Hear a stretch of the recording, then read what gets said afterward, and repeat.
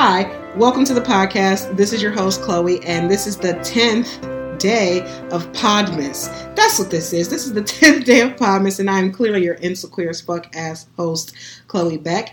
And because I'm going to keep trying to make fetch happen, and a one, and a two. On the 10th day of Podmas, my insecurity did some shit because I have 10 too many tattoos. See, it doesn't work. It was a really good idea in my brain. But basically, on the 10th day of Podmas, I want to talk about my insecurities wrapped around the fact that I am a person who looks alternative and has I literally have 10 tattoos. So this works perfectly for this.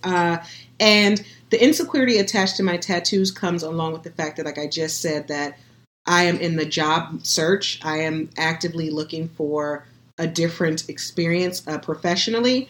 And since I've been in my current position and my current industry for so long, where things are a little bit laxed, depending on who you are, what you look like, what your race is, I was fortunate enough to be able to really lean into my artsy, angsty expression with the fact that I have 3 nose rings, a tongue ring. I have, what is that thing called? I have a gauge. I have other piercings. No homo, like nothing. I'm too fat for that. And that's another topic for another day. But I am currently, I cut off my hair. It's now this weird color green because I'm in between dye jobs. And I'm just leaning very much into myself as if I already am this famous YouTubing, podcasting, media, vice producing, working person. And like, once again, with that whole mindset of if you build it, they will come. Currently, with my resume, Vice is not quite looking for me yet, but they should. I mean, if you know anybody at Vice, hook me up, because a bitch is struggling. And maybe this wouldn't have even been an episode if I could really work in an industry that is still not so taboo about tattoos. So one of my insecurities really is about how I present and how I am perceived by others. And for a long time, literally for like 31 to 32 years of my life, I was more concerned about being so overtly overweight. That was the marker that people could notice. So, like, honestly, me being so big, all the hair and the tattoos and all that stuff didn't even really register for people because they were just looking at this ginormous person. But now that I have gotten smaller and now I'm in the job search, I'm freaked out about, have I gone too far? Have I leaned too far into my alternative, artsy, true expression of self to still be a viable candidate in the job market? I want to unpack that a little bit, but like, I really don't have the answer. And like, I'm really insecure about it because it's out of my control. I'm not a person who believes in concealing and covering up.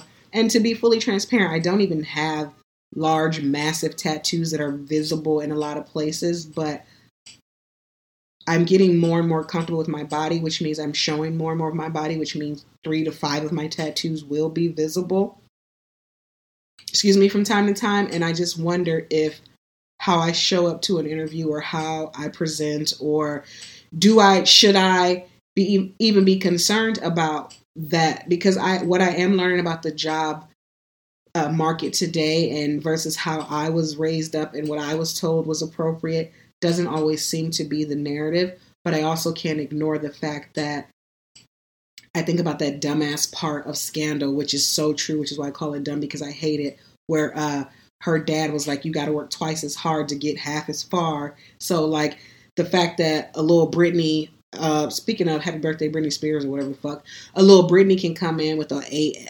asymmetrical bob and like neon green highlights and kick-ass tattoos and piercings, and it's just like so okay. I don't necessarily believe that as a Black queer woman who is masculine presenting. I don't often feel that I have the same luxuries as more traditionally accepted bodies and persons because of race. Believe it or not, I think affirmative action works a little bit. Well, we all know affirmative action is not for Black people, and the most people who benefit from it are actually white women. If you didn't know that, Google it, holler at your girl, plot twist. But even outside of that, I think I would call it like reverse affirmative action, because I think a lot of offices and jobs look for people or look for reasons to discount a person. So if Chloe Beck, my mom did a great job with my name. And if you haven't heard about my name story, you should probably go to my podcast. I believe it's like episode two or three, actually episode 3, Tis But Thy Name. Excuse me, I just hit the coil on my stand. And I kind of unpack my name. But a part of that name is that it is a presentable Anglo-Saxon name. Chloe Beck doesn't sound like anyone who grew up in the projects of Cleveland, Ohio. And then when this body walks in, I used to get the feedback like, oh, I didn't think you would be the person attached to that name, because I was literally told that Chloe Beck sounded like somebody who could have been a small Asian girl. I don't know how many Becks live in Asia, whatever the fuck, but that was the first for me. So now when I think about how, if I finally figure out the fucking cover letter, once I did a podcast about that, I'm going to drop that one day. Once I figure out the cover letter shit and my resume hits and I get to that face-to-face part, I'm a little concerned that they're going to start to cherry pick reasons for me to not be an air quotes good fit. And I would hate for it to be surrounded by, I would hate for it to be in relation to the fact of something that I've done to my body that helped me express more of me. I would hate to be discounted from a lucrative opportunity because of a nose ring or 3 nose rings or purple hair or things like that. But even more so, as someone who's just learning how to lean into all of these things that I'm trying to try out in my quarter life crisis, I'm a little pissed about the fact that I have to do this mental work and think about that. I'm a little pissed that this is actually something that still matters in 2020 when the fucking dumbest dumb of all dumb made it to the highest seat in the land. I'm a little pissed that this is the truth, because I while I am not him, I can liken myself to him. I think about the backlash Barack Obama got when he wore a tan suit to a wedding that wasn't even like a responsibility of his job. So if Donald Trump can be Donald fucking Trump and people, half the country still vote for him, but like 80% of the country was pissed because of a suit choice that he made, or the fact that Michelle Obama, lean, mean, fit, my forever first lady, showed her arms. Like, how the fuck could Chloe Beck with nose rings, septum rings, tongue rings, hair, and 10 tattoos be seen as someone who's a professional? It's really hard to be seen as a professional when they already discount you because you're black. More again, because you're a woman. Let them find out that you're queer. And now I'm someone who's adorned my body, my temple, with artwork. And I'm insecure about that because I am nowhere near done with my tattoo journey. I have so many tattoo ideas and tattoo wants. And for example, a tattoo that I am fucking ecstatic to get, I'm going to pull the trigger on it any day. Pop, pop, bang. I can't wait to do it. And it's going to be one that makes no sense to any of you, but it's something that means so much to me. And it's a person that I fell in love with.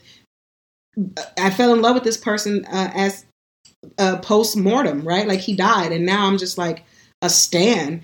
And the judgment that I still believe that exists in the tattoo versus non-tattoo versus that's professional versus that's immature energy, it keeps me insecure. I'm very insecure about it. Prime example, I think there was a job, once again, I think I talked about it. I'm unsure. I talk so much. Who the fuck knows? But there was a time when I was up for a job. And when I say up for, I mean apply, because they never called me back or even told me they got my application. So I was up for failure and disappointment. But conveniently, when this job appeared as something that I wanted to pursue, I had bright red hair. I had just cut my locks and I was shitting on myself, panicked. I was like, fuck, I know red is not necessarily... excuse me, my chair is going to be making noise because my fucking lights are motion censored and I'm trying to record for YouTube. So this will be fun. Excuse me for a second. I got to get up. And while I think red is not the most taboo, or I'm sorry, it's not the most angsty color anymore. I think more people are a little bit more accepting of red. It just it made me so sad because I was like, I just got this haircut. I actually fucking love this haircut. I love this color. And I like this color so much. I want to know what other colors I like because I was never a person to dye my hair in my childhood or in my early adulthood because I was trying to play this white as right professional as possible energy / I worked at places like the University of Georgia where they did have problems with your tattoo showing, or if you had tattoos, you had to make sure you had articles of clothing that literally covered them. And I saw them enforce that with white colleagues as well. Like I had a white colleague who had tattoos all the way up to about his watch wrist area, and like he literally in fucking the middle of July at Georgia would always wear a shirt up to the thing, and he looked like textbook white successful man, but when you took it off you saw that he was a person who also had his own art stories and or appreciation for the art of tattooing. But I saw him in real time have to maneuver around his tattoo work to appease his job. And I mean, once again, when I think about insecurities, I always think about who gets what first. So to see a white, straight, cis man be mandated to act a certain way or do things like that, it created an insecurity in me because we were literally polar opposites. White, straight, healthy, fit man, fat, gay, questionably morbid, obese black woman.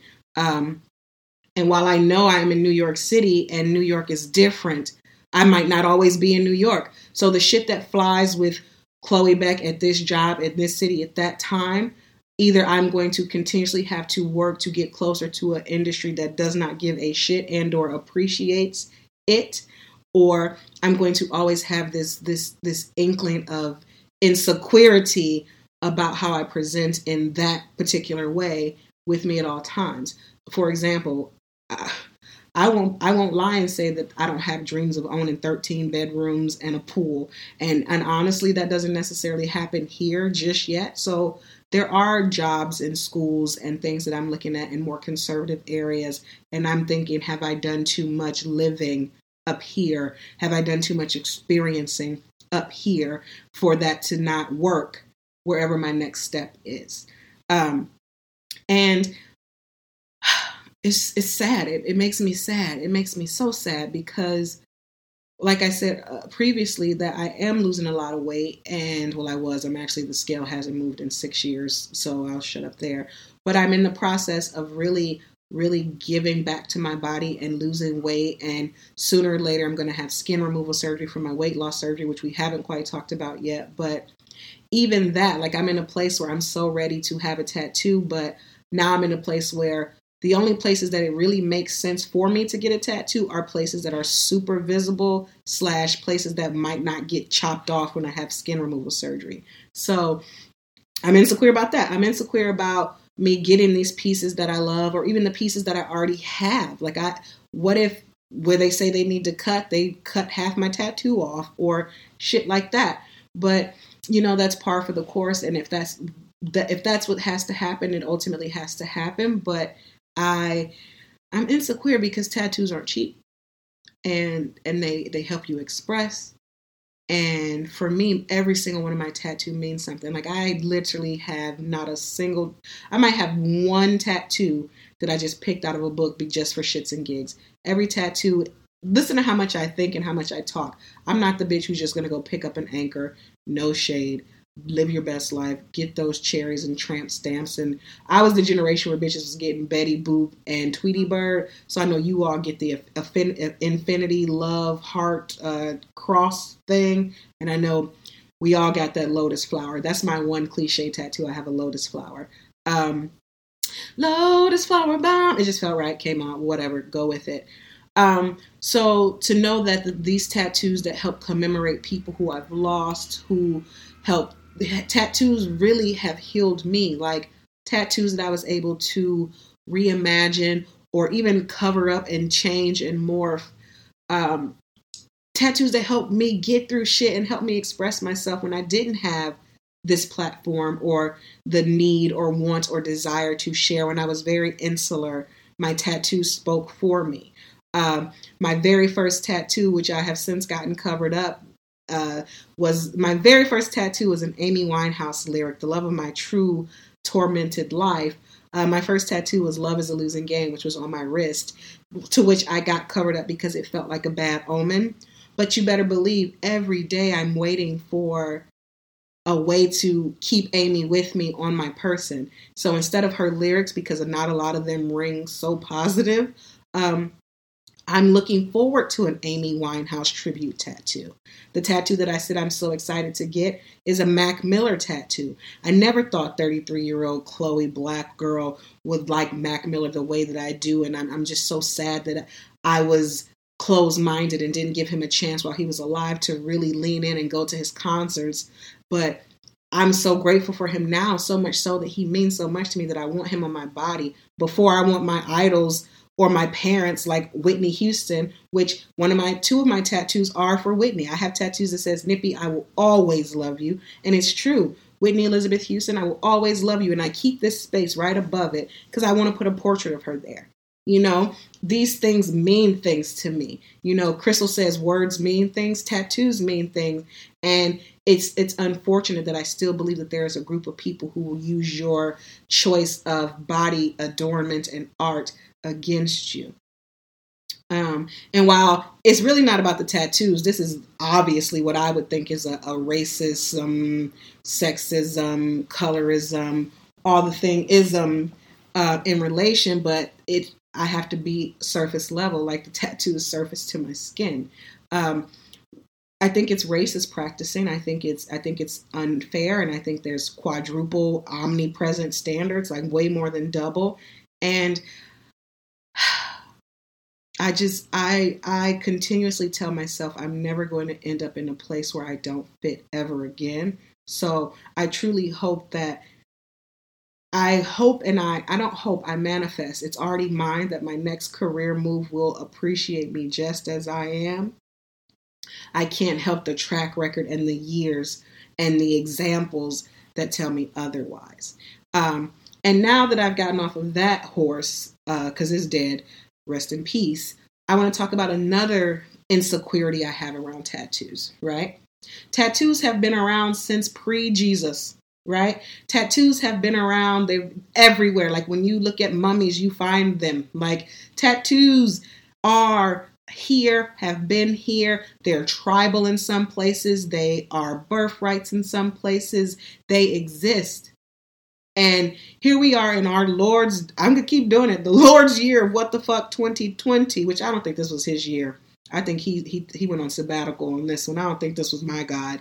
But as long as tattoos have been around, as a Black woman with darker skin, I'm pissed and I'm mad and I am insecure about the fact that they have not come up with an ink that can give me the beautiful art and the colors and schemes in which I would like to have them, right? Because now we're talking. Now this is Chloe talking. All right, we got that dream career. We got that beautiful Brooklyn apartment with industrial shit, 2 bedrooms, skylights. We got it. We are living our best life. We have work-life balance, and we are doing everything that we want to do. We are working. We are consulting. We are life coaching. We have moved on. We are making our money and making our choices.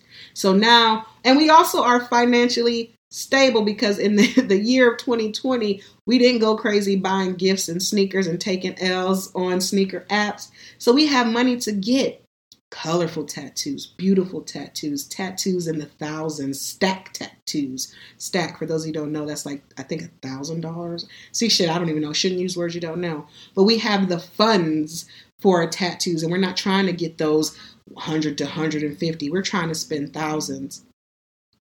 And there's still not a lot of inks out there that can give me my dream. I love being a Black woman. Believe it or not, as hard as they make it, I love being a Black woman. I fucking love it. I wouldn't want to do it any other way. Fuck no. No other way. I'm in the best skin. But with that being said, the only time I've ever said I wished I was lighter was because I wanted a certain type of tattoo. The only time where my skin pisses me off and creates an insecurity is when it's time for me to pick a tattoo and know it's going to be in that hue of black. Oh, I'm sorry. They also have now a slight red that works, but it's upsetting when you can see people walking around with a mosaic or a watercolor or just intricacies that they deserve for arts and like tattoo. We all know, like the one thing I think about in real time, me and my partner, we watch I Love Lucy. And the one thing we talk about, we watch the black and white, like we go, I know Lucy ended up in Technicolor eventually and things like that, but we like the episodes where it was black and white. And I always say, as funny and amazing as this show is, and kudos to you, Lucille Ball, because you were an icon, and maybe one day you'll get one of my Dear Zora letters, but we're not here for you right now.